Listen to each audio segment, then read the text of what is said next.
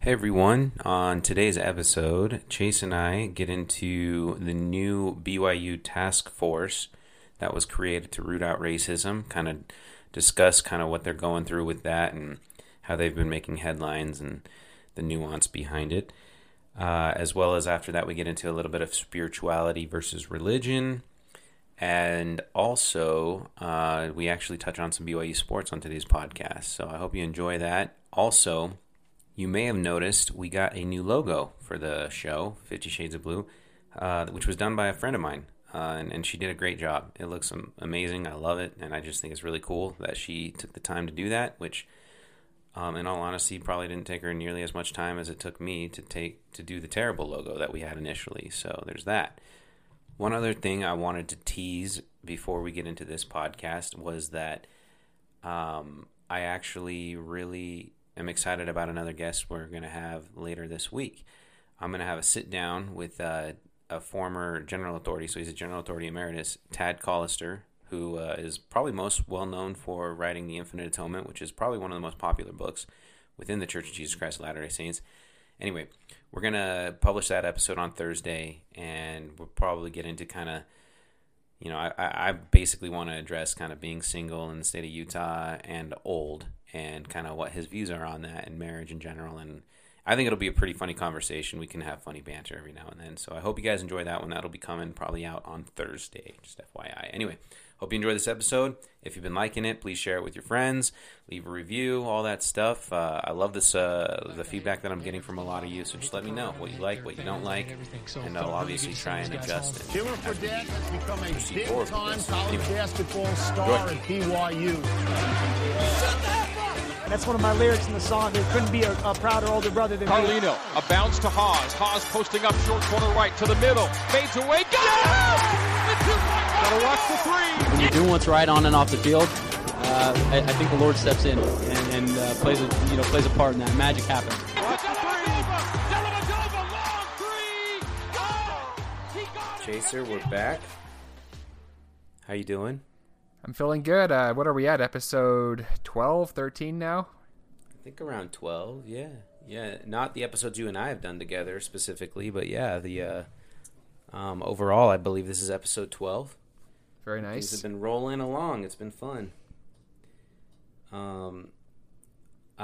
Before we really kind of dive into things today, because we do have a few topics we want to cover, which we will cover BYU sports near the end of the podcast, I think, because there is some pretty cool, relevant stuff out there. There's BYU's football schedule that got finalized this coming season. BYU basketball is on the verge of doing very well, or they are doing very well, and kind of see how that plays out in the tournament coming up in Vegas this weekend. But anyway, we'll get to that later. I wanted to throw this your way because I saw a hilarious hypothetical on Twitter, and so I want to get your thoughts on it. Let's hear it. Your wife has been kidnapped and is being held in a location 30 minutes away. You're driving to rescue her. It's a warm night and your windows are down. Do you listen to music on the drive there, yes or no? Do you want the honest answer, or do you want my fantasy answer? I want both, dude. Well, the honest answer is I don't think you could in that kind of... I mean, if you put yourself in the shoes of someone whose wife got kidnapped, I don't think music's going to be on your mind. But if I was a movie, if I was putting myself... Are you crying on the way there? Is that what you're doing? Just bawling, wiping tears from your eyes as you're driving, trying to see the road? No, it'd be more like I think it would be like Walter White in Breaking Bad when Jesse tricks him into driving out to the middle of the desert where his money is stashed. I feel like I would look like Walt in that situation. Yeah, okay. That's probably fair. That's a boring response. So what's your fantasy? Fantasy response is that there would be some kind of hardcore rock blazing and I would be doing 120 down the freeway with the windows open. It would probably be something like on Mad Max where you're just cruising down the road and you have all those guys behind you with the guitar playing the music. It'd be something along those lines. That's a weird fantasy you have. I'm not going to lie. That sounds very strange to me. For me, I can't really compare it, but I just know that I would be listening to Rage Against the Machine, probably on loop, and specifically Killing in the Name, Yeah, I think that would be just going over and over and over, and I would just be getting amped the whole way. Well, that brings us back to our EFY days when we blasted that out the window every afternoon. Every afternoon, it was the notice that it was 4:00 in the afternoon. We were just letting people know. That was so cool to do that, dude. We were so cool. Yeah, all those kids out there having a spiritual experience, and I was blasting the F-bomb out the window on BYU campus. That was so sick of us to do that, bro. We were awesome. Tight. Anyway, so yeah, I thought that was funny. I thought that was a legitimately funny question. Which what I think is even funnier is that I'm not sure the person that posed that hypothetical on Twitter was actually trying to make it funny, because they said they followed that up. They replied to their own tweet and they just said, "I don't think I would." You're just like, oh. That all of a sudden took this from like a hilarious scenario and a funny hypothetical. I mean, I understand the premise is terrible, like your wife's been kidnapped and blah, blah, blah. But like, it's freaking Twitter. Like, let's not take ourselves too seriously. Which brings me to a funny little story as well that I learned today. One of our favorite Twitter follows got into a little tiff with a local congressman. I don't know if you saw that, but she was calling him out for being dismissive on Twitter, I guess, because they were talking about policy. And he said, hey, anytime you want to come up to the Capitol building, like, you can spend a day with me. And she took him up on it. And so she went up to the Capitol building and they spent the day together. And she walked away being like, yeah, he's a nice guy. I talked to him about how, like, maybe he comes across as, like, a little dismissive and disrespectful on Twitter. And then he got asked about that. And he's like, yeah, I mean, I probably was a little bit too snarky on Twitter. I probably do that too much, but it's Twitter. So like that, like, kind of like it takes you into this situation where all of a sudden you realize, yeah, Twitter is kind of a tool for children. Let's be honest. Like, well, it was developed by a guy that was on psychedelics in the eastern part of the world. Like, that's the premise of Twitter. He thought, how can people communicate in as little words as possible, but still wanting to communicate? That's the premise. They thought, what tool can we develop where people are limited in their ability to communicate? I mean, that's a terrible premise when you think about it. And here, everybody's taking it so seriously. Well, and it's weird because I feel like Twitter, everyone kind of takes on some variation of a persona when they're on Twitter. And it's kind of funny to see someone like her who's like, when she has her little mob behind her, she's super aggressive, calls everyone out, calls everyone a terrible person who doesn't agree with her. But then when she has to actually see that person face to face, she's suddenly not so willing to call him a terrible person because she doesn't have her mob ready to pounce on him when she's by herself. Yeah, and I would actually build off of what you're saying, and I would maybe tone it down a little bit, and not saying necessarily it's like a variation of a persona, but I would say it's probably more an exaggerated form of your actual self. Like, I think it's basically you're a different version of who you really are, but no, sorry, you're an exaggerated version of who you are to some degree in some settings, and it's just turned up to 11 on Twitter. It's just obviously because there's just no boundaries. There are no nonverbal boundaries that usually people have to stick to in a normal conversation. Or I would even take that a step further and say it's an amplified version of your worst self, more so than who you really are. It's take your worst qualities and then amplify them by 10, and that's what you get on Twitter. Well, let's be real. Nobody's best self is ever on Twitter, right? Well, unless they're boring. Talking about how much they tip waiters at a restaurant and how they want to like develop some sort of community goal to like get together and do that. Which, like, I love like the concept of tipping big. I think I kind of hate the system it's built on, but I think it's important to, help those that are clearly taking jobs that I would never want to take. I kind of like that, but to broadcast that on social media, anyway, I'm just getting tangential at this point, so maybe we should move on. Not to carry the tangent on a little step further, but I have a question for you, because this always comes up to me when I'm on dates and stuff. When you go to a restaurant where you don't sit down, they don't come and take your order and serve you, but they still put the little tip option on the screen when you pay. Do you ever pay a tip in those situations, or do you not? When I'm on a date, almost certainly. When when I'm not, like, I'll give them like $1, which I know is so stupid. It's like all like just built around like how they're viewing me in the moment. I just cave to that pressure. But sometimes I still do anyway, because it just depends. Like, some of those places will bring your food out to you. So I kind of think, okay, well, that's like tip worthy, I guess. They'll, instead of like calling your number and having to come get it yourself. But like, say for example, I was at Five Guys the other night. Five Guys just calls your number and you come and get it from the counter. If Five Guys asked for a tip, I would never do it, because the nothing they do is tip worthy. Like, you even take care of your own food and put it in the trash on your own. Yeah. But, I mean, one could like, argue. But like Spitz, for example, will like bring it out to you or something like that. And so that's a little bit more tip worthy, I guess. Yeah. I mean, I definitely don't pay tips. Even if I'm on a date and my date's looking right at that screen when I'm pressing the button, I still don't tip. And maybe that explains some of my lack of second dates. But yeah, that's well, I got called out for it one time. Like, one of the girls I was with, like, maybe I have PTSD and that's why, but like, I just hit no and she's like, ooh, harsh. And I was like, oh gosh, you noticed? Dang, why were you looking? And then, I mean, we were actually going on a few dates, so it was more funny than anything. It wasn't like a first date where she was like, okay, now I know the type of guy you are. It was probably legitimately our fourth date, and we were getting along really well at that point, and she just said it, and it really was just kind of a funny joke. But yeah. But it did kind of make me feel a little bit insecure about it moving forward. So I was like, what's another $1 or $2? I don't know. Whatever.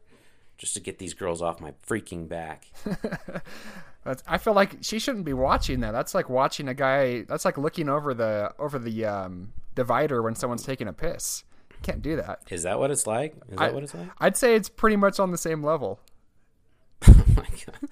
Yeah, you would say that, wouldn't you? Yeah, that's true. You would. Dude, speaking of which, we're going way off on a tangent now, but I was driving back to Colorado yesterday, and I always stop at the Love's Pit Stop in Grand Junction on the way back. It's just become routine for me.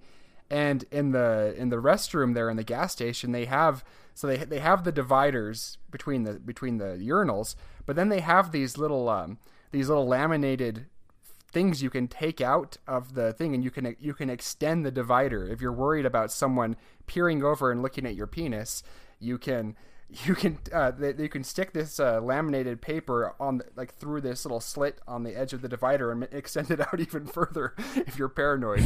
It's kind of funny, but all right. I know we're going to actually get talking about something that I really wanted to bring up today, which was BYU has been in the news recently because they thought it would behoove them to set up a task force, as they called it, to basically weed out racism, and it sounds like from a systemic standpoint as much as they're able to. And they're talking about kind of like how they need to basically like redesign a lot of their norms and their standards and whatever else you want to call it in order to facilitate an atmosphere where it's less racist. So a couple things that come to mind immediately is that just by doing that, BYU is essentially admitting that they've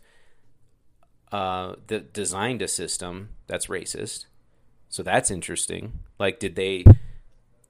And maybe not from a purposeful standpoint, but they certainly facilitated one. And so there's an acknowledgement there on their end that they've been racist, I guess, or at least at the very best, ignorant.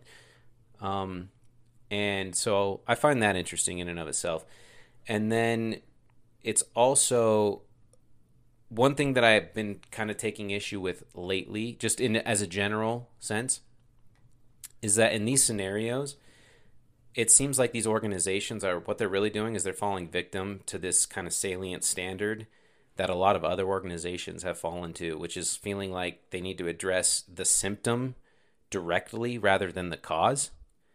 Like it's almost like they're always basically catering to whatever the critique is, as opposed to trying to make it so there's never a critique in the first place, which I understand that there will always be critiques out there, so you can't really mitigate that to the 100%.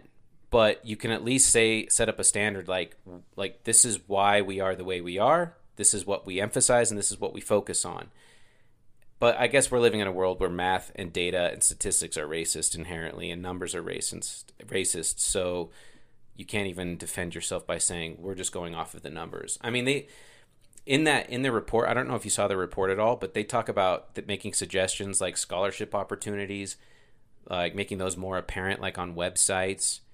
Which, by the way, they say like if we do this, this will help out our students, our minority students. There's an obvious implication there as well that they're like, I guess the playing field is already level in that respect, because if it's not that apparent to the minority students, it's not that apparent to any of the students, it sounds like, but they're implying that just because it was somewhat hidden to find these scholarship opportunities on a website, that was somehow disadvantageous for minority students, which I'm not sure why that would be. It just seems like it was the same playing field for everybody. So I don't know why they're making that claim indirectly. But why aren't they addressing the issue that minority students aren't already aggressively pursuing scholarship opportunities? Like, why don't they just say that? Why don't they say, we want to make it more well known to them that these are available, and apparently we've been lacking in that regard. So they don't even address that directly in the statement, or it was this long response that they had. It was like 70 some pages. And they also, this is something I found really interesting too. They don't give percentages. They give hard numbers. They're basically talking like frequencies, right? So I find I'm a little dubious of that approach, just from an academic standpoint. Like it's for one, it's obvious that BYU doesn't get a high amount of minority applicants as it stands, right? There's no secret. Everybody knows that. I mean, it's an extension of the church, and the church doesn't have a lot of minorities in it. That's just the way it is. So why would they base their findings off of raw numbers and not percentages? Like that to me is immediately questionable. And it seems to me that if they were to do it off of percentages, you could see a more equitable story, like than the one they're trying to show right now. I don't know, because I just, like I said, from an academic standpoint, period, like that when they're showing frequencies like that, that's basically the lowest form of statistical analysis. Like a lot of those studies don't even get published because you're just showing frequencies, which don't really tell you a story. But if you go off of percentages and do some regressions and things like that to show like what is related to what, then you're getting a little bit more into the storytelling of the situation. But they ignore all of that in this report. And they're just saying this amount of Hispanics have received a scholarship, or they just say less than 10 black students have a scholarship, and this amount of white kids have a scholarship, as opposed to just saying, well, this amount of the students is white, and this amount, like percentage of those students have this as the scholarship, and this amount of students is Hispanic, and they have this percentage of a scholarship, or this percentage of them have a scholarship.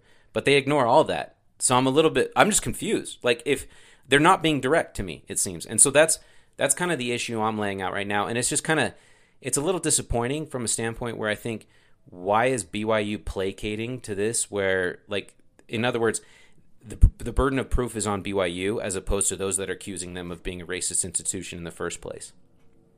Well, all I know is my experience at BYU and scholarships was essentially whatever college you were in at BYU, you look up the number for a full tuition scholarship, you look up the number for a half tuition scholarship. I don't recall any of those having my race attached to them. Now, maybe I'm wrong, but as far as my recollection goes, those numbers applied to everyone, and everyone was in equal position to attain those GPAs to get those scholarships. Second of all, this doesn't apply to BYU as much, but it's just interesting to me because after I moved on from BYU and went on to my post-BYU education, I received emails on almost a weekly basis about special scholarships for this and that, for women, for minorities. I don't remember ever seeing a white male scholarship come to my front desk. So I'm not really sure what this idea is that there's some sort of disadvantage in scholarship opportunities, at least based on my personal experience. Third of all, I can't help but laugh a little bit when I see the word task force applied to this situation, because when I hear task force, I think of like looking for like a bomb, like there's some kind of bomb threat and they're having to find out where the bomb is. But we're talking about, BYU and racism, which it seems like a little bit seems a little bit over dramatic to me to be using that terminology. And the biggest problem I have with this is I feel like when you're a hammer, everything looks like a nail. And I feel like if you're going to go create this task force to weed out racism or whatever they're trying to do at BYU, I feel like once you create a task force or a committee to look for this kind of thing, of course they're going to have to justify their existence and continue to have findings that continue justifying their existence in the future. You give someone a job, and their job is to if their job is going to continue to remain relevant, they're going to have to find things whether they're there or not. And so, of course, they're going to continue to dig up numbers and bend the numbers and make the numbers look like, or basically bend the numbers in a way that justify the committee's existence in the first place. And so it just seems kind of counterproductive. And then to your point, what you were saying earlier about how you're kind of treating the symptom rather than the root of the problem, like, what do they think they're going to accomplish? Like, what do they, like, do they think they're going to, like, if someone's racist at BYU, are they going to stop people from being racist, or are they just going to make the racism go underground? Like, I just don't understand what's the goal here. Are we just trying to get people to be more quiet about their racism? But what does that accomplish for anyone? I don't understand. Yeah, that's a fair question. I'm not sure what the ultimate goal is, I guess. I mean, the ultimate goal is obviously let's get rid ourselves of racism, but racism is so dependent on how it's received. And so I don't think you'll ever root it out ever. Not just racism, but I just mean how any offense whatsoever, is now defined by how anything was received. It doesn't matter what you say, it only matters how it was received, which is so backwards, but that's neither here nor there for the moment. But so I think that applies to racism as well. So you can't necessarily guarantee that you'll facilitate any type of system that is racism free as long as anybody wants to cry racism in any context they see fit. I want to go back to what you said about that task force, so to speak, because that is a really good point. Once that gets established, that's never going away. Because as soon as BYU says, all right, well, I think we've rooted out racism, so let's disband this task force, then they're going to make national headlines that they've disbanded a task force that was meant to get rid of racism. So it's like they're saying now the implicit message there is that BYU doesn't care to combat racism.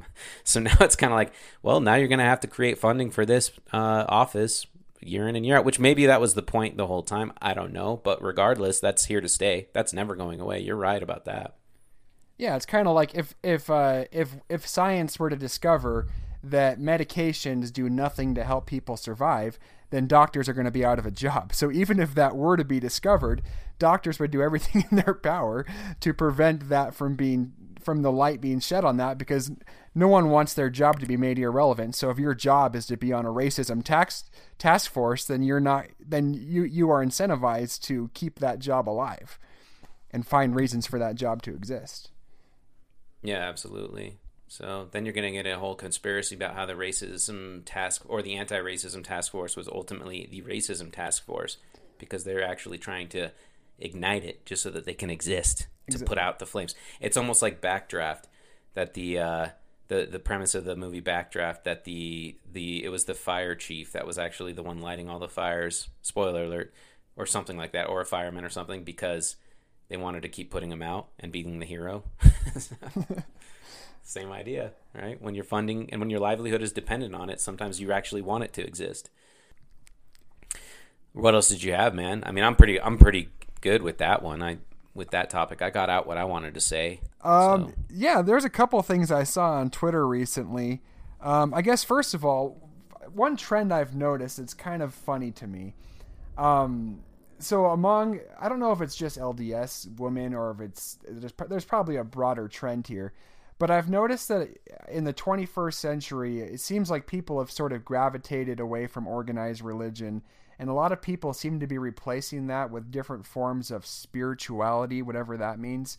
You see a lot of people like doing like weird crystal stuff, like where they think crystals heal them, or they, I guess yoga is kind of a form of that, and it seems like a lot of people are replacing traditional religiosity with these other forms of spirituality, which is fine. Like, I'm not here to criticize people for being spiritual, but it seems to me like a lot of people who go that direction, who leave religion and enter into this new form of worship and spirituality, a lot of them seem to have these really condescending opinions towards organized religion and almost kind of laugh at the absurdity of what we believe. You believe in a guy in the sky who controls everything, or a lot of people point at the origin of the Mormon religion and Joseph Smith and everything that happened with him and how absurd they find it to be. And yet they're believing some crystal is going to make their life better. And it's just kind of funny to me that you can think something is so absurd and yet do something equally or more absurd yourself. It's like, have some self-awareness here. And it's just kind of an interesting trend you're seeing, that everyone's gravitating towards even more absurd stuff than a religion. So I don't know if you've noticed any of that, but... Oh, I've definitely noticed it. I mean, I think it's telling a bigger story, which is that people ultimately want to worship how they want to worship, right? I think it's innate in our human nature to believe in something bigger than themselves, whatever that may be, right? Whether it's actually a higher power or some higher energy, as they like to put it, whatever, fill in the blank. They want to believe, right, the universe. They want to believe, basically, that there is a greater meaning to their own existence. I think that's innate in all of us. And they want that, but without all the strict structure of an organized religion. And so basically what they have to do is create their own version of that, which is essentially modern day idol worship, I think. Because I actually have had this thought before. I think idol worship really, the reason why we're told not to worship idols is because idols are imperfect, right? They were made by an imperfect being and therefore have flaws. And I think the modern day interpretation of that is basically creating a god to your liking and making it so it's a little bit more convenient to worship a god that is okay with you cutting any corners that you want to cut, right? And things along those lines. I don't know if I'm making that myself very clear here, but I think basically it's you're customizing a way of worship. And I think this weird spirituality and these, like the crystals, as you've said, among other things, are a way of doing that. Like they say, well, like, I don't really want to actually have to feel, I don't want to have to go to church every Sunday in order to feel like I'm, participating in this worship of a higher power. So I'm just going to do it my way. I'm going to rub my crystal 3 times every morning. So that way I have the energy of the universe that I so desire, blah, blah, blah. So along those same lines, I also feel like politics in a lot of ways has replaced religion, and people have sort of in a way made politics their god, which I think is part of why, not just because of who the president just was, but also just because people's entire worldview relies on their political party having power. And when they don't win, it's like you took their god away, and that's why people are so pissed off when they don't win elections now. Dude, you're quoting me to me, for the record. I literally wrote about this last year. Do you remember that? Vaguely. Maybe I got it from you. I don't know. But I mean, here's the thing. It's actually not an original idea. It's not like I thought of this and it was like, wow, this groundbreaking new idea that basically people replace their disbelief in a higher power with the government, right? And I actually wrote this blog post called "The Government Won't Make You Happy," and it was essentially referring to, because what actually concocted this idea was the fact that on the 1-year election of Donald Trump's 1-year anniversary of Donald Trump's election, so November 8, 2017, there were a bunch of people that got together in various parts of the country, and they had a national Scream at the Sky Day. And that's where one of those famous GIFs come from, with that snowflake screaming at the sky like relentlessly. Like, everybody knows that GIF, and that's actually what it's from. That's the day it's from. And you start to see that more and more, right, where people are just like so angry and upset because their preferred candidate didn't win. And I was specifically taken aback by a Scream at the Sky Day because I thought that was insane. I was sitting there thinking, like, what would have to occur in order for someone to want to do that, like to actually feel like that's something that they need to do in order to achieve catharsis. I don't know what the motivation is exactly, but I started thinking about it, and I was like, well, why would I scream at the sky? What would motivate me? And this is actually what I wrote. I said, I guess if someone murdered my family, I may scream at the sky. If someone burned my house down right in front of my eyes, I may scream at the sky. If someone told me that the God I believed in was dead or is unable to wield at least 1/3 of the power of my perceived well-being for the next 4 years, I'm not sure I'd scream at the sky, but maybe I'd understand it a little bit better. And I was kind of thinking, well, it's because these people view the government as their God. Like, they don't have a belief in a higher power, right? They don't believe specifically in God or any other higher power for that meaning. So they feel like the only direct entity that has the most control over their lives besides themselves, which who knows to what degree they even feel like they have control over their own lives, is actually the government, right? Because it's in our nature, once again, to believe in something greater than us. And so when you don't have a specific belief system or a higher power to believe in, there becomes this void in your lives, this vacuum, so to speak, that you want to have a belief that there's something better out there for you, that there's more meaning along the way, or that there's something else, a greater entity that can help your well-being. And inevitably that void gets filled by government. And so you start to believe that government basically is your God. And it's actually pretty sick, because what you're doing is you're then saying these terrible, imperfect human beings, and sometimes even sinister and malicious human beings, are your gods. Like they actually have control over your life and your well-being. And it's such a damning mindset. It's really scary to think, like, if that's the position you're putting you in, then I can see why you're so depressed all the time, or specifically want to go scream at the sky just because your preferred candidate wasn't elected.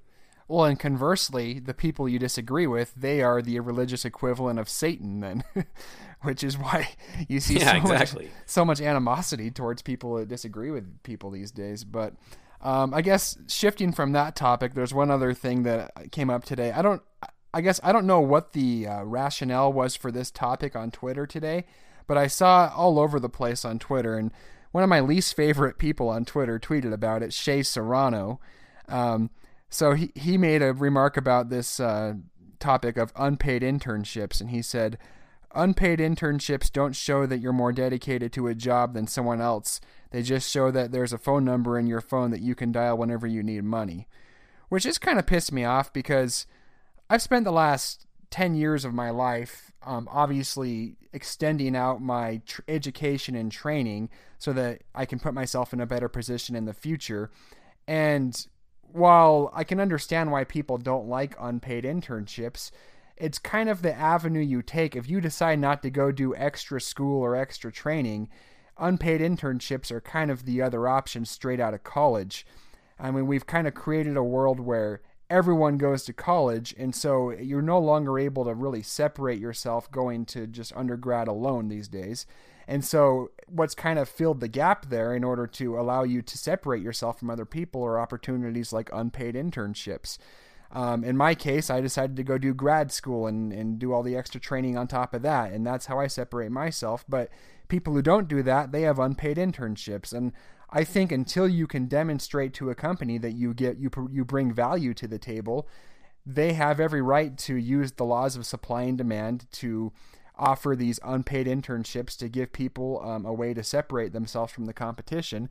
And the fact that it's just such a millennial mindset to think that you basically could go to college and you're immediately owed something from the world, and so that even an opportunity like an unpaid internship is looked at as some kind of oppression. I don't know, it just kind of pisses me off.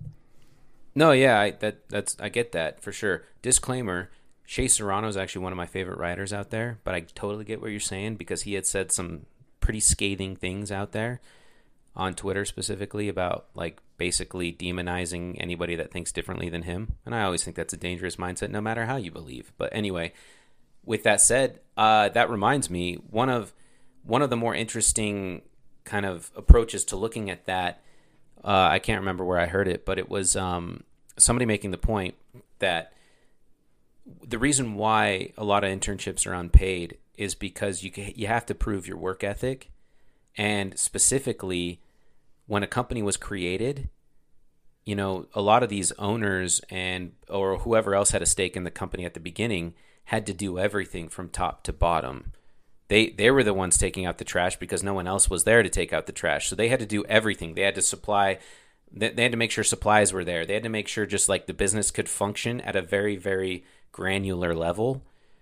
And what they do with that is they say, and also not to mention, they didn't know for sure when or how much their next paycheck was going to be. So they understand that mindset to some degree because they were building something. And if they basically want to test you to say, how much of this company do you want to be a part of? Now, do people abuse that? Absolutely. Are there jerk bosses out there that totally take interns for advantage of interns? Yeah, absolutely. And if you really think you're in one of those positions, then you should probably make sure you're well versed on how most interns are treated, and then make a decision from there and say, is it worth it or not? I don't know. And compare yourself in the shoes of everybody else, and maybe try and find another internship if that's the case. But at a broad level, I think most of these bosses are just trying to make you prove yourself and say, you got to work hard at this because this isn't easy. I had to take out the trash, so let's see if you take out the trash. Like, a lot of them are just testing them. Like, hey, take out the trash. I know, like, you're an intern. Like, somebody has to do it, so it's going to be you, and let's see how you do it. And if you're going to do it with a bad attitude, they're going to look at you and be like, yeah, sorry, we don't want you here because we all had to do this once, and we all were doing it for the greater good. So I guess you just don't fit in. Well, I can't argue with that. I just think that kids our age, it's just a lot of them have just become incredibly entitled when it comes to. They think that if you check one box that you should be guaranteed something, and there's no guarantees in life. And up until the last 100 years, there was no guarantee of survival, and we've established that survival is a right, and now we're establishing that making a six-figure salary is apparently a right these days. So, I guess I don't know how the story's going to end if we keep raising the threshold of what our rights are. But it's a good question. Yeah. Let's wrap it up here, but before we do, let's give a little overview. We talked a little bit about this. BYU is looking pretty good for basketball. Like, things are shaping up. They were actually, for the AP poll, they got the 26th most votes, meaning that they're basically the first team outside of the top 25. And I think that kind of makes sense with how they've been playing lately. Like, they manhandled St. Mary's. They beat them easily both times this year. And they got the tournament coming up next. And I actually see a scenario where BYU, I would bet you the spread comes out around 7, because they're probably going to beat Pepperdine on Monday, assuming Pepperdine gets to that game, which I would imagine they do. So they play Pepperdine on Monday. They beat Pepperdine. They get to the championship to face Gonzaga. I bet the spread is about 7 that starts at. I bet it gets bet down to about 5.5. And I think BYU gives them a game. I don't think they win, but I think they lose maybe within 7, and looks pretty promising going into the tournament, and maybe they're peaking right at the right time. I don't know. Yeah, we're starting to play in such a way that I'm starting to wonder if this team's getting up close to what they were last year, at least in terms of their efficiency offensively and defensively. You could make an argument that they're right in that same ballpark. I know that it's based off of how good last year's team was offensively. It's easy just to say they were the better team, but this team is worlds better on defense this year. And so, yeah, we're not quite as good on offense, but definitely better on defense. And when you put the two together, we're kind of right in that same ballpark. And I think we're peaking at the right time. And then this is starting to look like a team that could be a legitimate Sweet 16 contender. So we'll see what happens. But that's where I diverge from you a little. Like, I know we kind of talked about this before on the side, but you got a point. The defense is next level. It's better than last year. There's no question about that. And even like the 3-point percentage is actually better too, I guess, this year than last. But I know we can get into the weeds with the eye test, and it doesn't really mean anything maybe at the end of the day. But I mean, it means something. It's just hard to define. It's hard to measure. I think the eye test from last year to this year, I think last year's team wins. I think we were way more polished. I think we were just a really hard team to guard from a defensive standpoint because we just had shooters everywhere. And I think that's why last year's team beats this year's team head-to-head. But with that said, that doesn't mean this year's team isn't a formidable opponent on its own, and they can make waves. I think it'd be a miracle to get into the second weekend of play in the NCAA tournament. I think it'd be a nice bonus to even win our first game. I guess it kind of depends on where we get seated and who we play, but it's looking like we'll probably get like around maybe 6 at best. It's hard to say, but I'm guessing 7 seed. Also, a lot of that depends on how the WCC tournament shakes out. But I'm guessing we get to the second round of the NCAA tournament, and I guess technically round 3. I'm guessing we're going to play on Saturday. Who knows how that's going to shake out? I think it'd be a miracle to get to the second week in the Sweet 16. Yeah, and I won't necessarily argue with you about last year's team being better than this year. What I will say, though, is this team is way more balanced, has way more depth, and is less likely to run into a matchup nightmare, whereas last year's team maybe had a higher ceiling because of how well they could shoot the ball and just the senior leadership and everything, but I think they had more weak spots that could be exposed due to kind of their one-dimensional style of play, whereas this year's team is just so deep and so balanced across the board that I don't think they're going to face a team that's just going to create a massive matchup nightmare. I would agree with you for the most part, but one thing we do have to watch out for is our perimeter defense isn't stellar. And so if we play a really good shooting team, like, we're toast, I think. Potentially. And in the tournament, we could play a pretty good shooting team in the first round, and we could be that 7 or 6 seed team that gets upset. You know, I guess 7-10 upset isn't like crazy, but... Well, what's scary now is a lot of the classic blue bloods, including North Carolina and I think... they're not doing too hot. Yeah, well, in Michigan State, they're shaping up to potentially be a team that slides into like a 10 seed, and then we get faced against them as the 7, which would kind of suck to like earn a 7 seed, then you're playing a blue blood like North Carolina or Michigan State that's going to just... Wouldn't that be the most BYU fate ever, by the way? In fact, now that we said it, it's going to happen. That's exactly what's going to happen. That'd be amazing. All right, moving on real quick. BYU football came out with new uniforms. We both like them. They're pretty cool looking. Their schedule, though, got finalized. I honestly think there's a good chance BYU goes 4-8 next year. You don't see us losing more than 6. No. I mean, we could debate about this all day. We're not going to take that long talking about it, but that's really how I feel. Yeah, I think you're crazy for saying we're going 4-8, but, you know, I'm never... Dude, this is my prediction comes from this. Our offensive line is gone, and we have a quarterback that has never played a full season. Yeah, dude, we lost almost everyone, didn't we? We only lost Brady Christensen and Tristan Hodge. Who were both amazing. Yeah, like they were both fantastic. They're both going to be draft picks. But we get MP, our center MP, coming back, who's a future NFL draft pick, and true, and then a couple other starters. So you know, we returned 60% of the line still. I understand it's going to be a drop in production.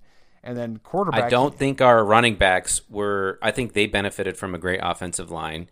Jaren Hall I like, and I think he is good. But with a line that has to learn how to play together the right way, with a running back squad that was kind of overrated, I think, because the line was so good last year, I don't see Jaren Hall thriving. I could see him doing well here and there and showing flashes. Granted, this is assuming Jaren Hall plays the whole season, because apparently they're saying that Conover might actually make a run at it. Who knows? And I just don't see it shaking out too well, because also who's Jaren Hall going to throw to? Like Gunnar Romney has already kind of like had a drop off last year. I don't think our receiving core is anything special. I mean, maybe we're going to have guys that are peaking at the right time. Like, who knows? But he's got Isaac Rex. I think there's plenty of weapons on the offense. We're coming off of one of our best seasons in the last. Is Bushman leaving, by the way? Yeah, Bushman's gone, but we get Isaac back. I forgot about that. You get that is a big one. Yeah, Isaac Rex was fantastic last year. There's no question about that. I can't believe Bushman's leaving. That's stupid. Yeah, at least that's my understanding. But then here's the thing: the schedule at face value, you're playing 7 P5s and all that. But when you really look at the P5s we're playing, they're all either average to below average P5s, other than USC and Utah. Arizona didn't even win a game, or they didn't win a game last year. Arizona State was 2-2. Virginia was 5-5. It seems like Arizona State's on the up and up, though. Yeah, they're a pretty solid team. Yeah, they're an average to above average P5. But Baylor sucked last year. Washington State wasn't anything special. So a lot of those P5s are more like in the same caliber as like a good G5 team. So I think that, if on a normal year you're playing 7 P5s, I think 4-8 is possible. But this year, I don't think it's that good of it's a good schedule, but I think the P5 caliber isn't that high this year. Well, maybe you're right, but this podcast did start as a jaded podcast for BYU fans, so I'm just, sticking true to the namesake. That's all. Fair enough. With that, I think we'll sign off, man. You have anything else to say? No, I think I'm good. Alrighty, well, much appreciated as always, and we'll catch you on the next time. Catch you guys on the Flippity Flip.